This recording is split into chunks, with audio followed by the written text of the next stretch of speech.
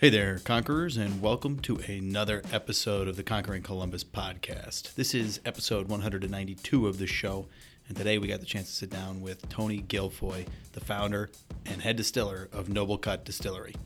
Josh and I really enjoyed the chance to get to know Tony a little better and hear his story, and even brought in some of his whiskeys and limoncellos to try. So I hope you guys enjoyed this episode because we definitely did, and as always, we hope you learn a lot. Before we get to that episode, though, as usual, we got to take a quick moment to thank all of our incredible sponsors here at Conquering Columbus. And that starts with Small Biz Cares.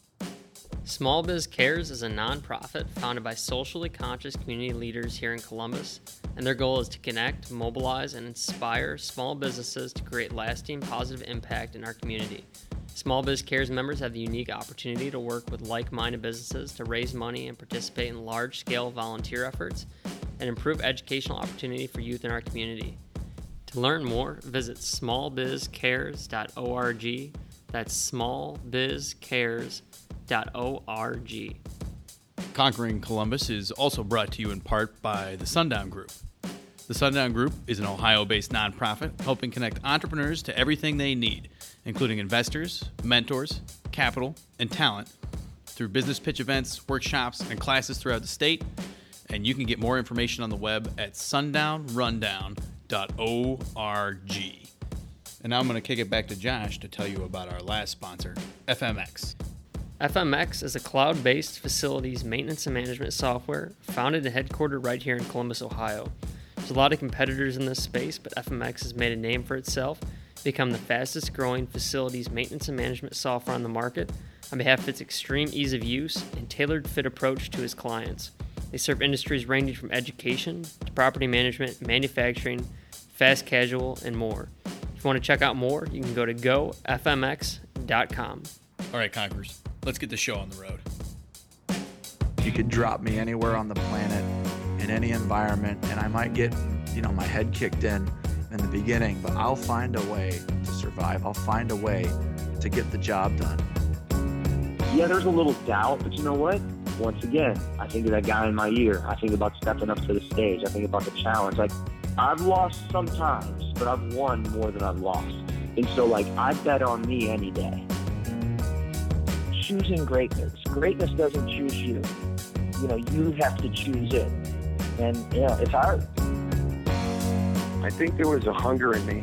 There was a desire just to make a difference. There was a desire to not just be status quo, a desire to not be average.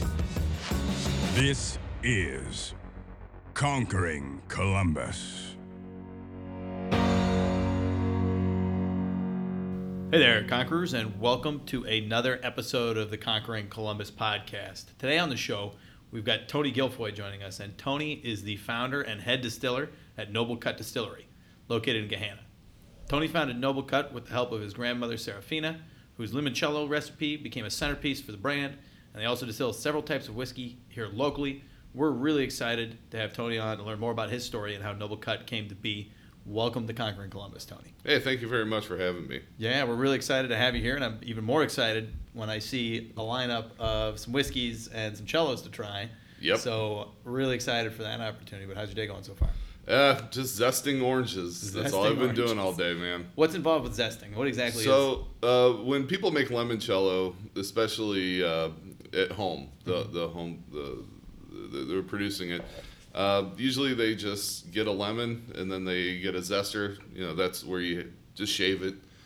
We actually go a step further where we find that it's easier to do petals, so we actually have a zesting knife almost. And we just one by one zest the lemons, the oranges, the limes, or the grapefruits, whatever batch we're making at that point. So whenever we do a limoncello batch, it's about 800 to 1,000 pounds of lemons, which actually it sounds like a lot, but it only takes about 1 day. When we do the limes, because they're so small, that could take up to 3 days because we need about 1,200 pounds of limes. Oof.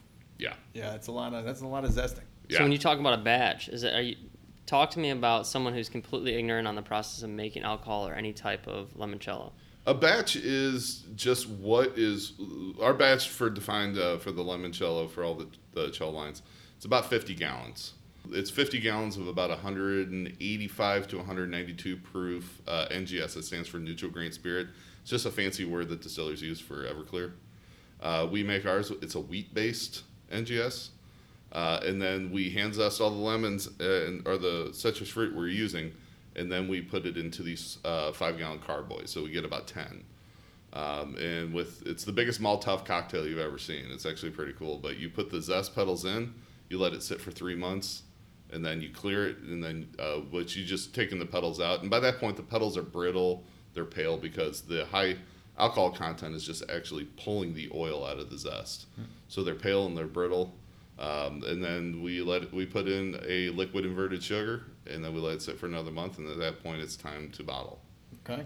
So that's a batch of the Cello. Whenever we're making whiskey, we start with either a corn base, which our corn-based whiskeys are 70% corn, 20% malted Vienna barley, and 10% white winter rye.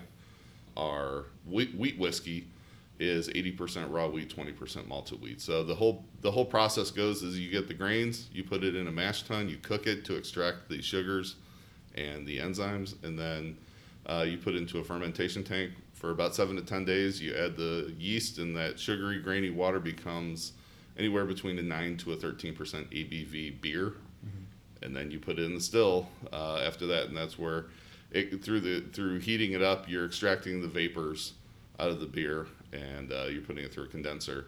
So we end up getting about between 22 and 26 gallons of about 150 proof alcohol. So it takes 2 batches to make 1 barrel. And how big are your operations at this point? Are you hand stirring these? You got machinery to do it for you at this point, or? No, we did look into doing for the zesting, we did look into doing a automated zester. But when you're zesting, you only want to get the outer part of the fruit. The minute you get that white pith, that actually sours the product, and you actually have to, at that point, you have to either throw it out or redistill it and try to get all the flavors out. So there's ways that you can get it out of there, but luckily we only did that for 1 small batch of about 1 gallon, but then we went back to the hand zesting. It takes longer, but it provides a better product. Okay. So what do we want to try first? So the first thing to try is going to be the wheat whiskey. All right. Josh, you gonna join me or no? I'm gonna let you be the reviewer here. So Okay. I always like to tell people the way to taste is put it up to your nose, breathe in through your nose, out your mouth, and you actually get a different. I think you just taste on confused that. them. You see, look, it's too Not quite complicated for you. Yeah. And then the second can way, get taste. put it on the tip of your tongue and just kind of let it dissipate. Just like a little bit, or Yeah, a little bit, because you're going to get different flavors. Just kind of let it just go away. And then the third and final way to taste is to put it on the tip of your tongue and let it roll back. Interesting. Again, You get 3 different tastes off of that. So whenever people come to the distillery and they do a tour and tasting, a lot of times they'll just shoot it back and they don't really get the full experience of it. But when you kind of tell people a good way to I drink definitely it. there was definitely slightly different flavor profiles based on. It was. It's hard for me to notice because I don't do this a lot. Yeah. But I could tell that it was a little bit different each time. And the wheat That's pretty whiskey, good. Yeah, the wheat whiskey, it's intended to be a mild whiskey, not like a bourbon that is very harsh where the rye really comes on the back end. This is to be very sweet, very smooth, very nutty, almost like drinking a Hefeweizen beer. Because Hefeweizen beer is wheat beer. Right. No, it was definitely really smooth, and I liked that. There was less bite. I was expecting more bite to it, and it was very, very smooth the whole time. And I'm getting that good warm whiskey feeling. Whenever we make any type of whiskey, my taste. Everybody always says I want to be a taste tester. My taste tester is my wife, who doesn't drink whiskey. If she can drink it, I'll make it, because I always feel like within the industry, all whiskey is geared towards men. The worse it tastes, the better it is. Like a scotch. Yeah, like a scotch. No offense to anybody from Scotland. And I love scotch. I drink scotch almost every day. Whenever I have a drink, I'll have scotch. Mm-hmm. But I always feel like whiskey producers are always missing out on half of the market. So I want to make something that is it's for a profile for what my wife likes to drink. She's a wino. So if she can drink it, that's when we bottle it. And we've gone through so many batches where she couldn't drink it. So nobody will ever taste those. So most whiskey you're going to get inside of establishments is not going to be a wheat-based? No, most whiskeys, there's that old saying, all bourbon is whiskey, but not all whiskey is bourbon. Here in the States, it is a lot of bourbon. Bourbon has seen a resurgence. I mean, during the 50s and 60s, I mean, with Frank Sinatra drinking Jack Daniels, I mean, Jack Daniels just shot up, and it became such a huge brand, and everybody started drinking bourbon. You know, you watch Mad Men, and that's what happened. During the 70s and 80s, it was mostly, you know, rum, vodka, gin started to see a resurgence, and then the 80s, 90s was beer. And then in 2000s, that's when it really started to come back to whiskey. So the whiskey, the bars right now, you can go to any bar and they're going to have about 20 different labels of whiskey, as opposed to, you know, maybe 20 years ago, they'd have just Jack Daniel's, Jim Beam, and maybe a scotch. Sure. So there's a huge resurgence now with whiskeys in the industry. Okay. So- Well, we've kind of gotten. So I'll try another one here. But Yeah. while I'm doing that, I'll test. I know how to taste now. Yeah. Yeah, one of the places we usually start is the background and the childhood upbringing, like the large Yeah. milestones kind of led you here. I mean, what age you first start drinking whiskey? We can just be open about that. Well, yeah. To start out, I'm not originally from Ohio. I've adopted Ohio as my home as of 2012. I'm originally from St. Louis, Missouri. So I started out there. My family had almost every summer we were down in the Ozarks, and when people watch that TV show Ozark, which is a fantastic TV show, that's not what the Ozarks are like. I mean, you go down to Lake of the Ozarks, and it is, you know, restaurants all along the coast of the coastline there. But it's one of the most beautiful areas. But one thing that a lot of people don't know is how there's, you know, with marijuana laws, it's legal on the state level, but illegal on the federal level. Missouri is the only state where it's legal to own a still, and you can produce up to 100 gallons for personal use. So growing up in Missouri and going down the Ozarks, everybody had stills. I mean, I knew what the smell of cooked mash and whiskey was when I was a little kid. So, you know, growing up there, you grew up around people making whiskey. My grandpa was one of them. He made really bad whiskey, but it was whiskey. But you grow up in that environment, especially down in the Ozarks. It's very family oriented. So growing up, I started working in restaurants when I was about 14 years old, and went to college. I went to a place called University of Central Missouri. It's home of the Fighting Mules.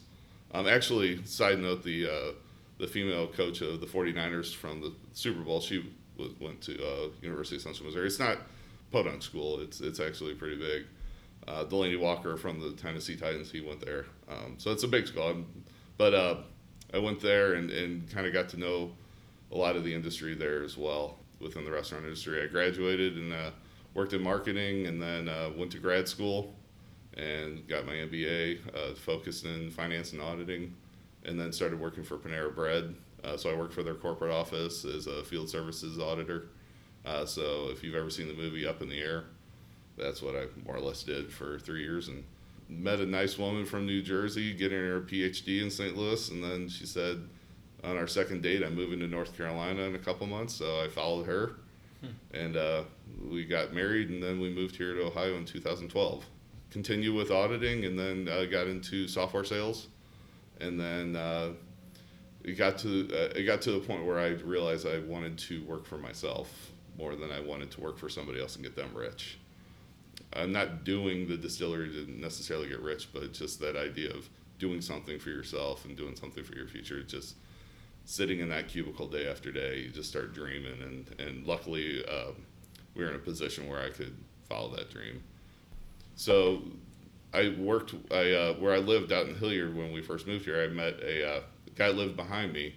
I used to play with his dog, and his name was Ben, and we did a lot of barbecues together, and then I introduced him to my hooch that I was making, and he got excited about it, and he introduced it to one of his friends, and maybe define a hooch for the listener base. I'm still not fully sure I know what we're talking about right now. It was a corn-based whiskey that I was making, and then I was thinking something very different. I didn't have a very sophisticated still setup, so I used flavoring. So I would go out to Der Dutchman and go get they used to, I don't know if they still do, but a bunch of cider different flavored ciders, and then I would make concoctions with it. Like everybody makes apple pie moonshine, and then I was making like peach, and then we started getting some weird flavors, and then we decided we were going to do a distillery.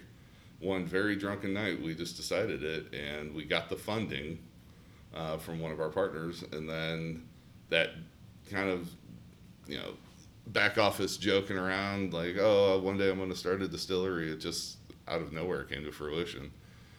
So our one partner, he bought the distillery out in Gahanna, where we're located out in Gahanna. He bought it, and then a couple years later, we got our federal license, and then we were producing whiskey. We initially started with the idea of doing moonshine, but we saw the moonshine market tank. Luckily, I knew how to make other types of whiskey, and then we got into the aging, and through the tutelage of Ryan Lang over at Middle West Spirits at OIO, he helped us along, and so did Greg at Watershed. We actually started to make pretty good stuff and started getting noticed by everybody. So to recap the milestones, so we do undergrad. What was the degree, and was it marketing? Oh, what was your no, degree? my undergrad degree is in public relations and speech communication. Okay. And then did you have a job between that and the MBA? Yeah, I worked for, it was a marketing firm, and I was a road warrior working under the Shell Fuels brand. So I was doing market research in the southeast United States, driving from AutoZones to Advanced Autos to O'Reilly's, getting information on the local population's use of, if they're using Pennzoil or other products. And I did that for 2 years and loved every minute of it, but it wasn't what I wanted to do the rest of my life. So that's why I went back and got my grad degree. So we go back, get the MBA. We spend time at Panera after that doing the auditing. How long were you at Panera for? About 3.5 years, okay. Almost 4 years, and then I had to make the decision. Do I marry this awesome gal, or do I continue working for Panera? And it wasn't a hard decision, but I wasn't able to do the position remotely. So when we moved here, I started working for a bank out in Newark as an IT auditor. And then after that, I actually worked for Bob Evans for about a year, working and running their auditing in their restaurants. So I've been working in restaurants on and off for about the last 25 years with small gaps in between, working all the way from a dishwasher all the way to a corporate auditor. So the trip from North Carolina back to Columbus, I think I'm still missing a little bit of that part. What brought you back to Columbus then? Oh, no, we moved to Columbus. Just we were, my wife was a professor at UNC Chapel Hill, and she called me one day and was like, what do you think of Ohio State? And I said, I don't want to live in Cincinnati because I'm a Cardinals fan. And she informed me that it's in Columbus. So we came out here one day and just looked for houses, and then we moved about 2 months later. Hey there, Conquerors. We're going to take a quick break here to talk about one of our sponsors here on the show. Studio 301. Mike and I, we've been working with Studio 301 on our rebrand, doing our website, doing some new photography, working on some logo adjustments, and just really positioning Conquering Columbus in a more professional light. And I can tell you, Mike, it's been the funnest experience and the easiest experience I've ever had working with any type of creative agency. They come to the table with all kinds of awesome ideas that we're really excited about, and everything that we've come up with so far and that we're about to put out is awesome. I'm super excited about it. Yeah, I haven't been more excited about pretty much anything since we've done the podcast. Like, I really enjoyed talking to all our guests, but this rebrand has just painted it in a whole new light. And, Kyle and his team have been a pleasure to work with. They've gone out of their way to go above and beyond to make this thing really special. So I think we're really excited to release this rebrand to everybody out there listening, and I hope you guys love it as much as we do. And one of the best things is the rebrand not only positions Conquering Columbus as a whole, but all of our guests in more of a professional and clean and formalized look that they deserve. We have super, super high quality, amazing people on here, and I think that this is going to represent them really well. So it's been great. So thanks again to Studio 301. Yeah, if you guys want to learn more about Studio 301, go check out the links down in the show notes. Help support Kyle and local teams here in Columbus. And thanks so much for tuning in. Let's get back to the interview. So throwing it back from the 0 to 1, we talked a little bit about the foundations of how the business all kind of fell together and how that worked out. What did it look like from a business plan standpoint and actually developing from financing and taking it from ideation to creation? So when we first started out, it was me and my two partners, and our business plan was very focused on moonshine. We wanted to follow that trend. Luckily, we were able to self-fund ourselves. We have still not taken a bank loan, which has allowed us to make whatever we want. Usually when distilleries first start out, they have to get something to pay the bills. So they make a vodka, gin, or rum, a white liquor that doesn't have to age. That was not part of our business plan from day one. So when we first started, we were really looking at how can we incorporate any type of flavors, because that's what we really wanted to get into, is how can we enhance bars and restaurants' ability to make creative cocktails, because we did see the craft cocktail becoming a large portion of the industry. Okay, so from that point, right? So you got lucky, you didn't have to create the first one, but what were some of the earlier challenges then? You know, you had the funding, so that's half the right. battle. That's half the battle. But what was going on? What were some of the things that were difficult early on? The really difficult parts were the stills that we're working on were, home built, anywhere between 8 and 30 gallons, and then our first still that we bought for the distillery it's 200 gallons. We did direct steam instead of direct fire and an electric. So really getting up to date on how to do that. So we were required to hire some consultants to come and work with us, and luckily we were able to get one from Jim Beam that really kind of steered us the right way. And that's why I'm always looking for consultants and people to give us really good advice on how to build a new plan. So we pivoted probably 3 or 4 times before we actually came out with our first product. Okay. And speaking of product, in between the time we've been talking, I got a chance to taste the apple flavored whiskey. Very smooth, and I don't normally like apple whiskey, but it wasn't too strong, which I liked. Yeah. So I was appreciative of that. Yeah, with apple whiskey, it's always artificial flavors. And, the examples that we have out here that's available in the market are always Granny Smith apple. Like Crown Royal Apple. Yeah. It's always Granny Smith because that's the easiest one to replicate in an artificial flavoring.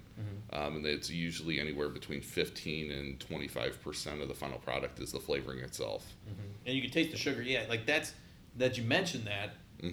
When I think of other apple whiskeys, I don't like the sugary kind of sticky aftertaste, but this didn't have that. Yeah, and that's there's a lot of reasons for what makes this a really good cocktail mixer, and that's one of them is that it's not loaded with sugar.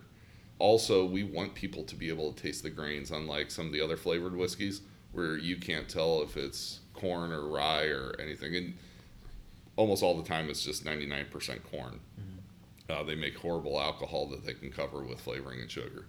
So we actually pay a lot of attention. Our flavoring is 2.5%. Our sugar ratios are about 9%. So we really try to focus on the whiskey and use the flavor to enhance the whiskey itself. Okay. So this is one of our flavors. We also have a Bing Cherry flavored whiskey. That was actually our first product that came to market, was our Bing Cherry flavored whiskey. And then we have a whole line of fall flavors. It's vanilla, salted caramel, which is the most popular. And then we have a maple and a pumpkin spice, which we should have just called spiced whiskey because there's no pumpkin in it.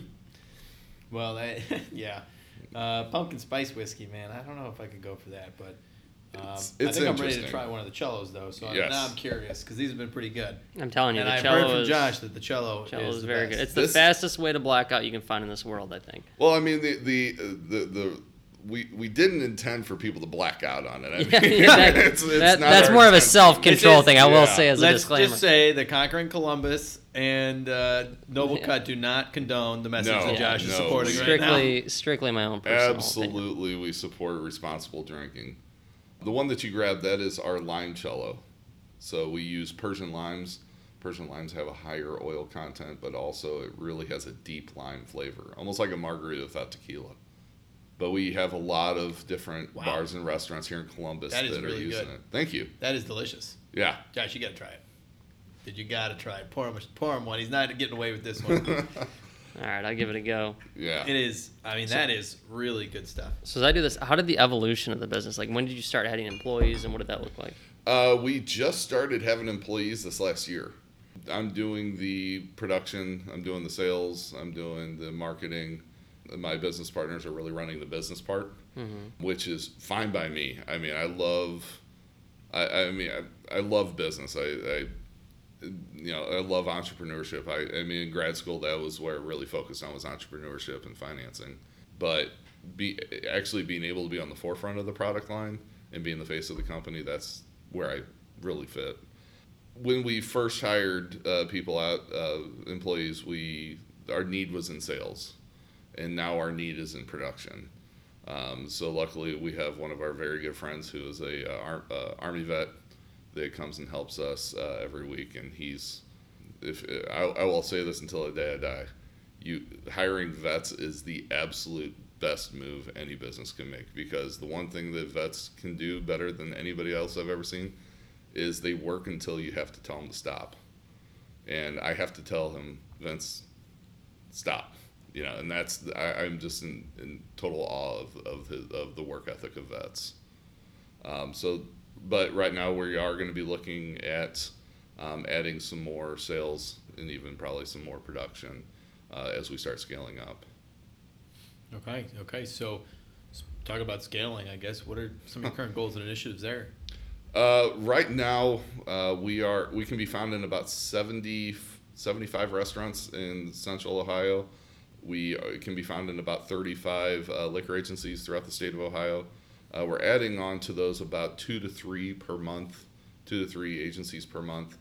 So really scaling up is going to involve a lot of capital, a distribution model, which working with distributors throughout the state, that is going to be probably the most important move that we make in the next 6 months to a year, because that's going to take us out of the state of Ohio as well once we set up those partnerships. Really, we're not going to be doing as much R&D. I feel like we have the product line that we have that people love. We have our bourbon, which is a Creekside bourbon, which is an ode to Gahanna. We have the wheat whiskey. We have the flavored whiskeys and the cellos. We're actually starting to pare down some of our offerings to make it a little bit more accessible throughout the state, because we do have to work with the state of Ohio in order to get our products out to the customers. So being a regulated state that we are. Mm-hmm. So dive more into it if you're comfortable about the go-to-market strategy within this industry. So like the distribution model and all that, obviously when it comes to dealing with retailers, it's a little bit different than some other businesses. So what does that look like for you guys? And isn't it kind of like flipping it? Like I've almost understood it as once you get that point of momentum or however you want to describe it, you can blow up pretty quickly. Is that right? Oh, yeah. For instance, take a look at Fireball. Fireball used to be called Dr. McGillicuddy's Cinnamon Brewers. It had a weird name to it. And then they did a rebranding and did Fireball. And they started selling it at a couple bars in Tennessee, in Nashville, Tennessee. And then some of the country stars started to drink it. And then they started to talk about it on their social media. And then it just blew up.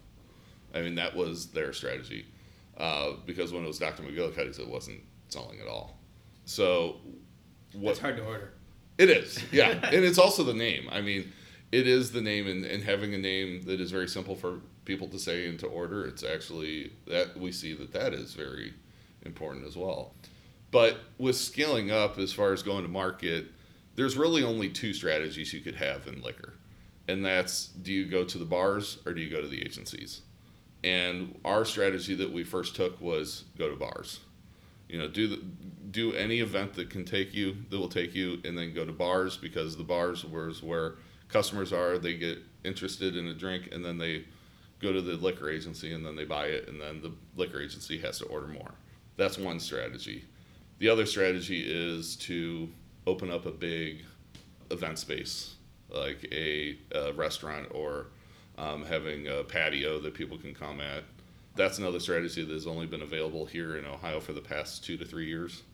It really started with Middle West and Watershed, opening the door for a lot of us, our smaller distilleries, so that if we do want to have a restaurant in the future, we can. But that's where you have to have insane amount of capital to start that type of a venture. Would High Banks be like an example? Yeah, High Bank. Yeah, Adam and Jordan over there have done an incredible job going to market. So, and the hard part is there's no wrong answer in how to go to market. There really isn't.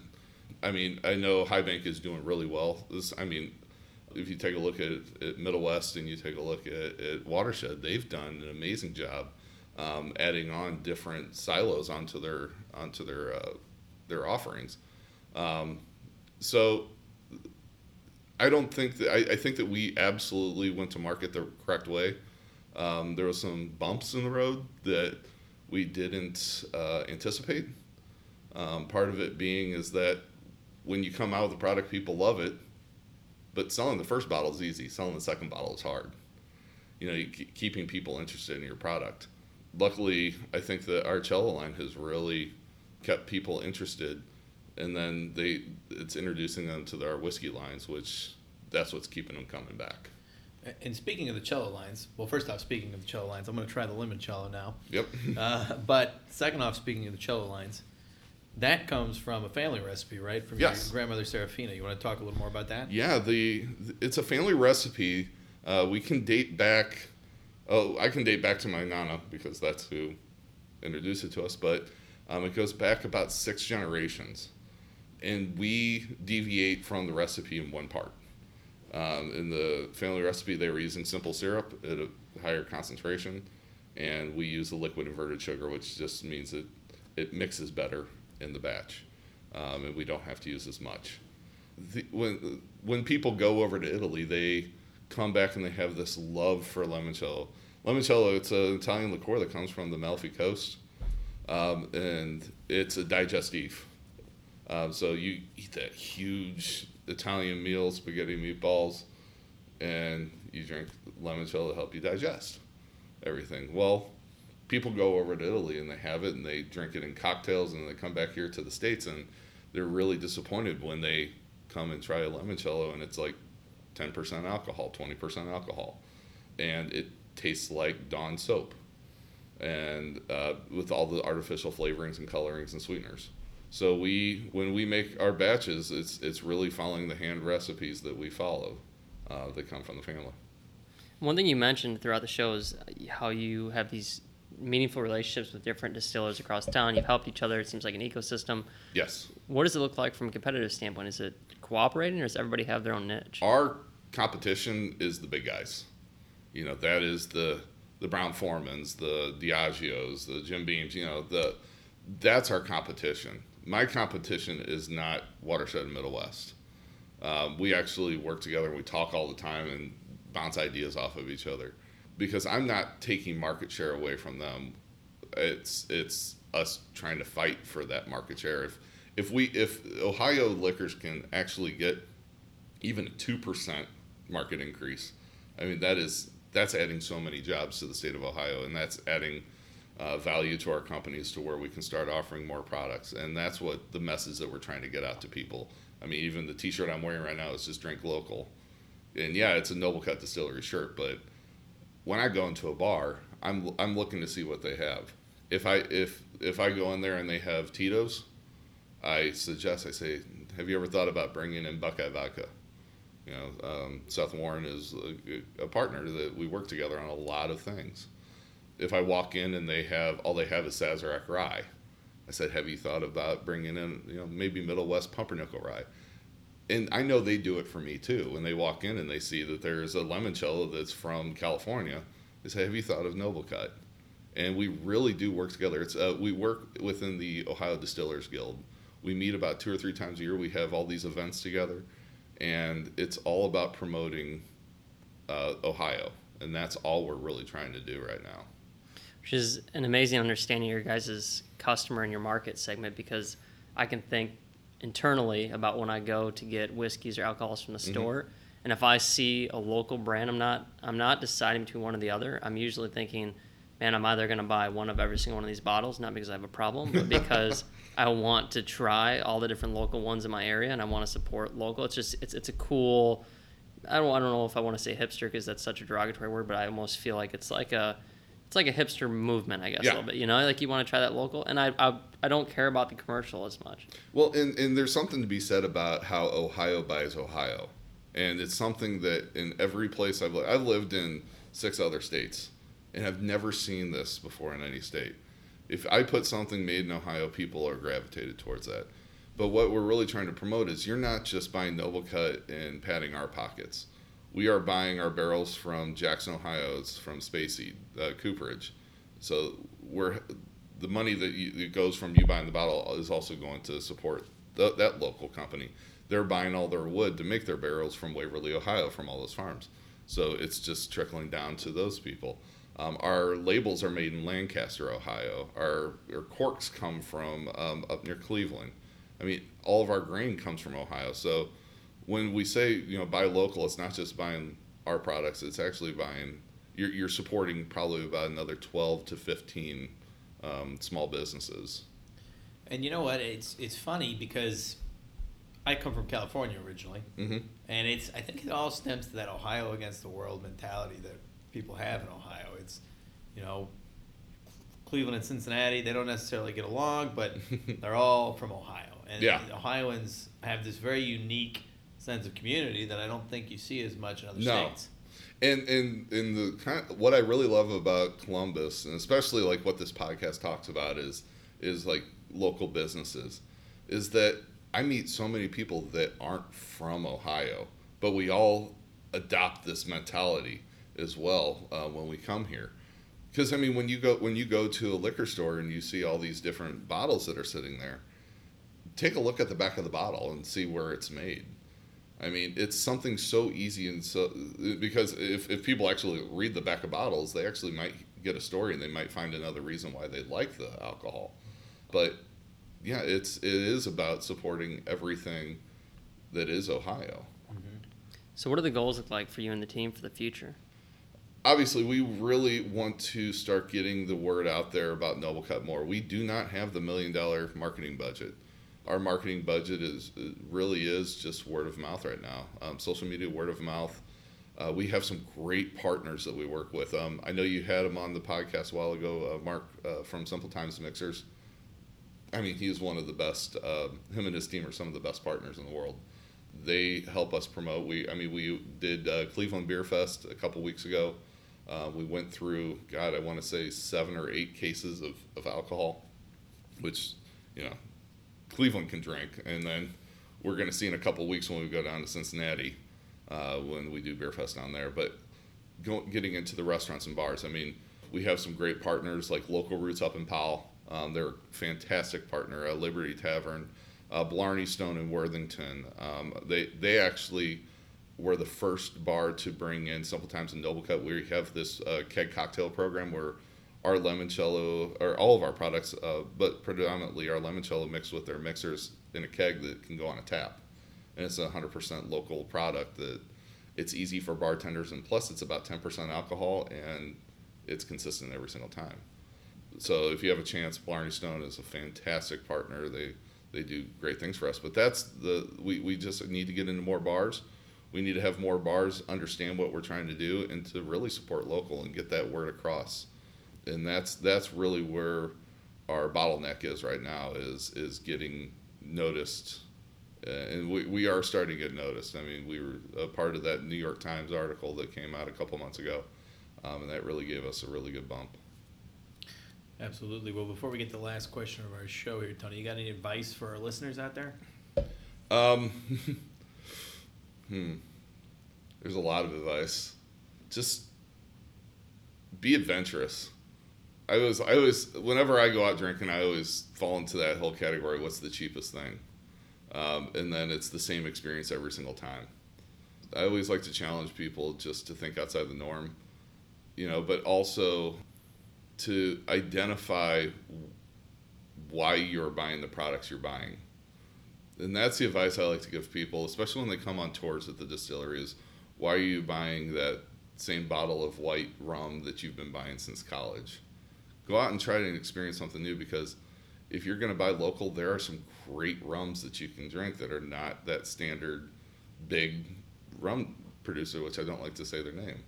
There's Echo Spirits down at Grandview. Go try them. They make a great product. So just be adventurous. Try new things.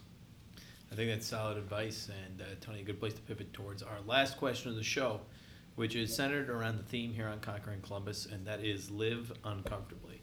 And without telling you too much about why we chose that particular phrase, what do you think of when you hear it? How does it apply to your life and career? Really, with my career, it's finding that new challenge. Complacency is, I think, just it's the enemy of progress.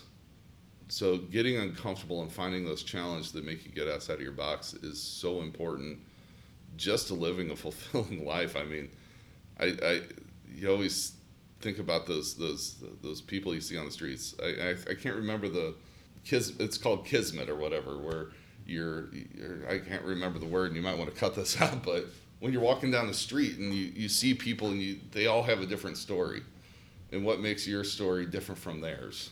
Oh, it's one of those weird. Is it a weird German word or something? There's like yeah. So there's all kinds of. Now I can't remember the word. So, I know what you're talking about though, but yeah, it's like a very specific definition. But how many people are living comfortably?